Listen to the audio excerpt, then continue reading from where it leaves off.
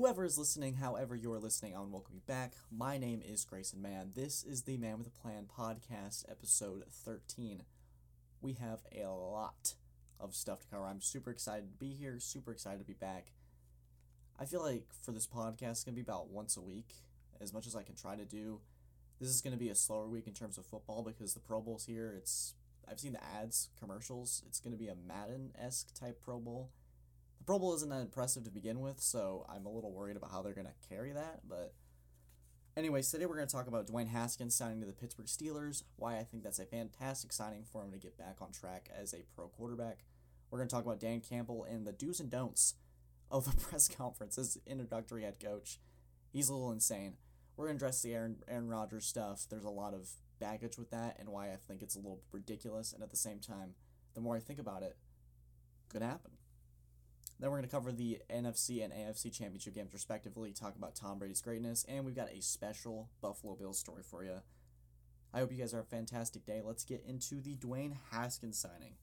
So, earlier this week, before the conference championship games, the Steelers signed former Washington football team quarterback Dwayne Haskins. And I think this is excellent. This is the perfect place for him to be. You just got to talk about Mike Tomlin when you talk about Dwayne Haskins. There's going to be a culture, a direction where this team's going. Not saying that Washington didn't have it, but I think that this kind of gives a slap to Dwayne Haskins in the face, kind of, this is your second chance. There's no BS going on here. There's nothing that you can kind of curve over because this is his last shot. If he screws it up here, a lot of coaches are going to look around saying, if Mike Tomlin can't make it work, it can't really work anywhere else. That's a lot of stuff with if Bill Belichick can make it work, if Sean Payton can make it work, if Pete Carroll can make it work. He's one of those coaches that have an established culture. Sure, you're going to point out, well, they have Juju, he's a problem. AB was a problem. Big Ben was a problem. Le'Veon Bell was a problem. But Mike Tomlin's still a guy you can be relied on to trust his teammate, trust the players. I think he's a really established coach. He's going to be able to mentor Dwayne Haskins. Also, within that QB room, you got a mentor of Ben Roethlisberger. Now you're going to say, Ben Roethlisberger as a mentor? Are you kidding me? But through all the things that Dwayne Haskins and Ben Roethlisberger, respectively, they have a lot in common. They've had a lot of problems. I think that for Dwayne Haskins, his play style kind of matches Ben Roethlisberger. He's a better quarterback. He can take some hits. He's got a good arm. I think if Dwayne Haskins put it all together maturity-wise, Ben Roethlisberger is a perfect person to be able to tell him, hey, you can make mistakes in the NFL. These things happen. But here, take it from me. I'm a guy who's rebounded from some of this stuff. I think that's also perfect. And it's not going to be all on Haskins. He's going to be able to learn the Steelers system. He's going to be able to practice under Ben Roethlisberger, Mason Rudolph, learn what it takes to be an NFL quarterback at a perfect franchise, a team that's striving for the championship each year. He's going to learn what it takes to be a championship quarterback. It's going to be really exciting to see his development moving forward. So let's shift to the Dan Campbell interview. Holy crap. So the Detroit Lions introduced Dan Campbell as their head coach, the former Saints assistant.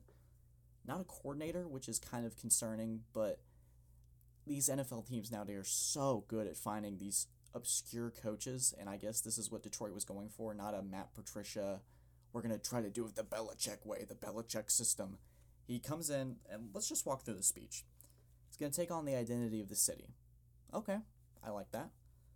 You're going to knock us down, but we're going to get back up. Okay. You're going to knock us down, but on the way back up, we're going to bite off your kneecap. I'm sorry, what? Bite off your... And we're going to do it again. We're going to get knocked down again. You're going to punch us in the teeth, but we're going to knock out. You're going to eat your kneecap.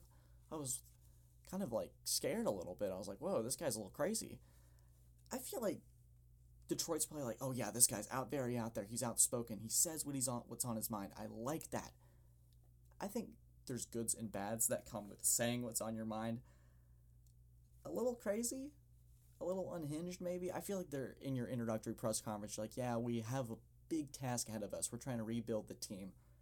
I like the identity of the city, playing tough, being gritty, but it was almost like a little too much. I don't know. I don't want that out of my head coach as like a GM or an owner. You just hired this guy. I mean, he must have had a heck of an interview because that was crazy. I guess I would love to be proven wrong, and Detroit plays with this attitude, this finish first attitude, this focus. Because you look at the other press conferences, Urban Meyer, players first, Robert Saleh, all gas, no breaks. Dan Campbell, kneecaps. It's just not the best thing for me. It unsettles me. I'll say that. I think Detroit's got a good roster, a decent roster moving forward. If he's able to manage the players, get an idea of what his culture is going to be, this nitty-gritty, we're going to punch you in the face, but we're going to be there every step of the way. I'm really trying to figure out how that all works out. It's crazy. I know this just happened like a week ago, so I'm like bringing up old songs, old music, but it was insane to me. I was blown away. I've never seen a coach press conference like that, especially introducing him. I feel like you kind of have to ease your way into it. It's kind of like when you're like a new teacher teaching some students, like you don't want to go in there and like, we're going to learn this thing, we're going to go crazy. I feel like you have to kind of establish yourself, calm, cool, and collected.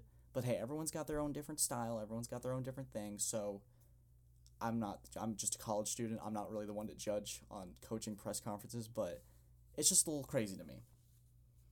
So let's shift to the Aaron Rodgers Packers thing. So post NFC Championship game, the Packers lost to the Tampa Bay Buccaneers 31-26, and the overarching thing is, why did Matt LaFleur kick the field goal? And you know what? We're just going to segment the Bucs game into this because there's a lot I want to say about this. Then we'll take a quick break and talk about the Bills-Chiefs game and a special little story. So let's start with Aaron Rodgers.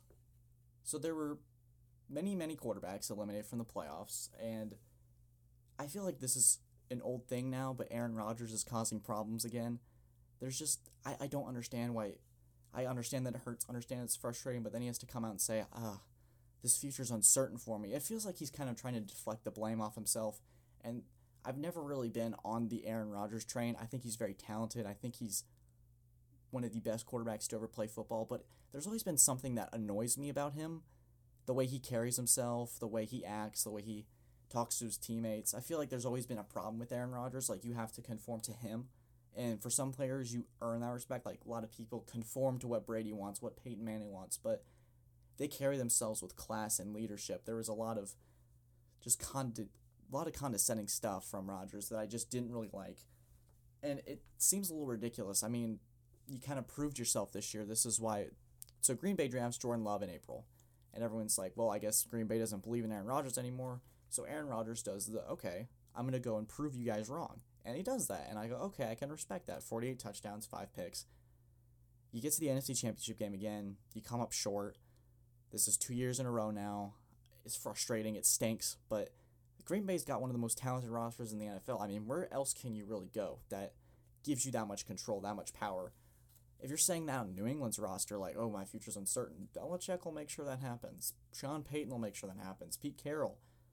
There's just so much that just annoys me about that. I think that's a poor choice for Aaron Rodgers to make, especially when you're the new leader of the team. Everyone's trying to buy in what you're doing. Green Bay is not necessarily an attractive free agent destination. You don't want to create more uncertainty as you're trying to build towards the Super Bowl. You were the favorite to win the Super Bowl. Out of the 4 teams, you would have been like, oh yeah, Aaron Rodgers, control of his own destiny. He's going into it. So with that being said, let's shift to the Tampa Bay Buccaneers Green Bay Packers game. Let's talk about it. There's a lot to unpack with this game. Tampa Bay came out on fire on all cylinders. I think it's one of Brady's better games. I know he threw 3 picks. There's a lot of poor judgment on some of those throws, but it's crazy to me. I texted my dad this. I go, hey, with the exception of Antonio Brown, Gronk, and obviously Tom Brady, and a couple of draft pieces here and there, Leonard Fournette, this team went 7-9. It's relatively the same roster. The defense is pretty much the same. Mike Evans, Chris Godwin, O.J. Howard, Cameron Brate, relatively the same. This team went 7-9. Missed the playoffs. Jameis Winston was their quarterback. You know the 30-30 story. LASIK eye surgery. He's the backup for the Saints now. And Tom Brady comes in, and instantly, it feels different. It feels like Tampa Bay's been a playoff team the entire time. Part of me, I didn't say it on the podcast last week, but I was worried how Tampa Bay was going to handle the atmosphere of an NFC Championship game. It's a little different. It's the game before a Super Bowl. Things are a little crazy. Things are a little insane. How does Tampa Bay carry themselves going into this game? And I think with Brady, you always have a chance. My favorite quote from Tom Brady in the cold, my mind doesn't slow down, but their bodies do. And you just get chills. You're like, ooh, there's some stuff that's going to go down on Sunday. And Brady was masterful. He got the offense going when he needed to be. He made fantastic throws. If we're going to keep talking about Brady, he's going to his 10th Super Bowl. I'm 19. He's been to more Super Bowls in the years that I've been alive, over half. That is ridiculous to me. And there's something on Colin Cowherd. I watch his show all the time. He's fantastic. I like his takes. They're a little outside the box. He had a graphic. It was Tom Brady from 2001 to 2011, and then 2012, 2021. It's 2 separate Hall of Fame careers. It's ridiculous. There's no more argument of, oh, it's the system, or, oh, Belichick made him who he is, because you see what the Patriots were without a good quarterback. They fell apart. Cam Newton only threw 8 touchdown passes. Tom Brady threw over 40, counting the postseason. And my friends in these group chats are like, Tom Brady's the GOAT, Tom Brady's the GOAT. And I feel like the argument was already settled, but him making a Super Bowl with an entirely different team that didn't make the playoffs, it's been irrelevant for so long, it's ridiculous. I think that Tom Brady, LeBron James, making some teams that have been nothing for years, turning nothing into something, playing for different conferences, winning a title, potentially for Brady. LeBron's already done this, won a title with the Lakers being, after Kobe retired, kind of irrelevant, kind of in this, we don't really know who we're going to be moving forward. LeBron brings him to a championship in the bubble. Really impressive. Shout out to LeBron. I can't believe it's just, there's a meme that says Tom Brady literally said, he picked a random team and said, hey, y'all want to go to the Super Bowl? It's crazy. And for the Packers in this game, I feel like there was a lot of missed opportunities, and really a trademark for playoff teams that have lost so far. The more aggressive teams have advanced. The teams that have been a little cautious on 4th down, cautious on their play calling. We're going to get to that with Buffalo, but you've got an opportunity to score a touchdown. You got to score a touchdown regardless. 31-23, 4th and goal. Aaron Rodgers, NFL MVP. Why don't you give him the ball in your hands? You got to make a stop either way. Better field position. You give your best play call all year for 2-point conversion and a touchdown. Why not give it to Aaron Rodgers? I mean, it's just dumbfounded me. The teams that have been the most conservative have been the teams that have suffered the most. It shows with Kansas City. Their offense is so aggressive. The Buccaneers, they were aggressive when they needed to be. They're in the Super Bowl for good reasons. Their coaches are willing to take risks. They're aggressive. The joke, Andy Reid's got the biggest guts in the league. He goes balls to the wall. He's insane. I think for Tampa Bay going forward in the Super Bowl, they got to be aggressive against Kansas City. You look at the film against Buffalo. Buffalo didn't take any chances, and look what happened. They lost the game. They took field goals for touchdowns. And the whole mess with Aaron Rodgers now. Tom Brady, calm, cool, and collected. The team just loves him. You can't help but Tom Brady's no longer the villain, I guess, because he's no longer on this Patriots super successful franchise. So it's kind of nice to see Tom Brady no longer be a villain and be more respected. It's pretty great. More notes for Tampa Bay. I think that their defense is really going to make an impact in this game. They were able to pressure Rodgers. I think they got 5 sacks.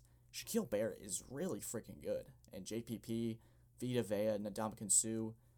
Ndamukong Suh, I was like, wait. Ndamukong Suh, he's the guy that stepped on Rodgers' toe in 2011, 14, was it? But this D-line is fantastic. Vita Vea off a broken ankle came back. Levante David, Devin White. They got a pretty good defense, and I feel like that gets overshadowed, especially with the Super Bowl matchup we're going to cover later. The defenses have been overshadowed, mostly because their offense is so great. Tom Brady, Patrick Mahomes obviously are going to be the narrative. It's tough to look at. Whichever defense stepped up was going to win, and despite Tom Brady throwing 3 picks, Tampa's defense kept them in. Green Bay had so many opportunities, yet it never seemed like they had control of the game. Tampa Bay was up 20-10 at one point. It was crazy. I was like, wow, this could get ugly. Aaron Rodgers threw a pick late. Kevin King somehow let Scotty Miller. I made a joke too. Scotty Miller is basically Tom Brady's new Julian Edelman, Wes Welker, his new slot receiver. Would you have that be that way? And it was unfortunate the Packers, so many mental mistakes on Sunday. Oh, man. I really enjoyed the Conference Championship Sunday, though. I was really praying for 2 really great games, and we got that, and that's all you can ask for, especially all we've been through this offseason, whole COVID thing. Are we going to have a season? We finally made it to the Super Bowl. We have it, and I'm so excited to be able to cover it. This new podcast has enabled me to do so many different things. It's all an appreciation. February 7th is going to be so fantastic. So when I return, we're going to talk about the Buffalo Bills. the Kansas City Chiefs game. We got a special story. Gene Avery, remember that name. This is the Man with the Plan podcast. We'll be right back.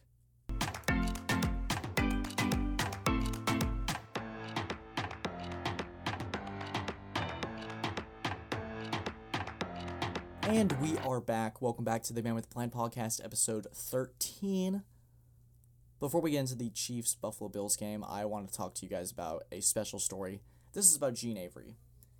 Gene Avery was a lifetime Buffalo Bills fan. I had the special privilege to learn this story from my mother. She said, it would be perfect. Get this out there. Get this great story about this dedication. It's what makes football special.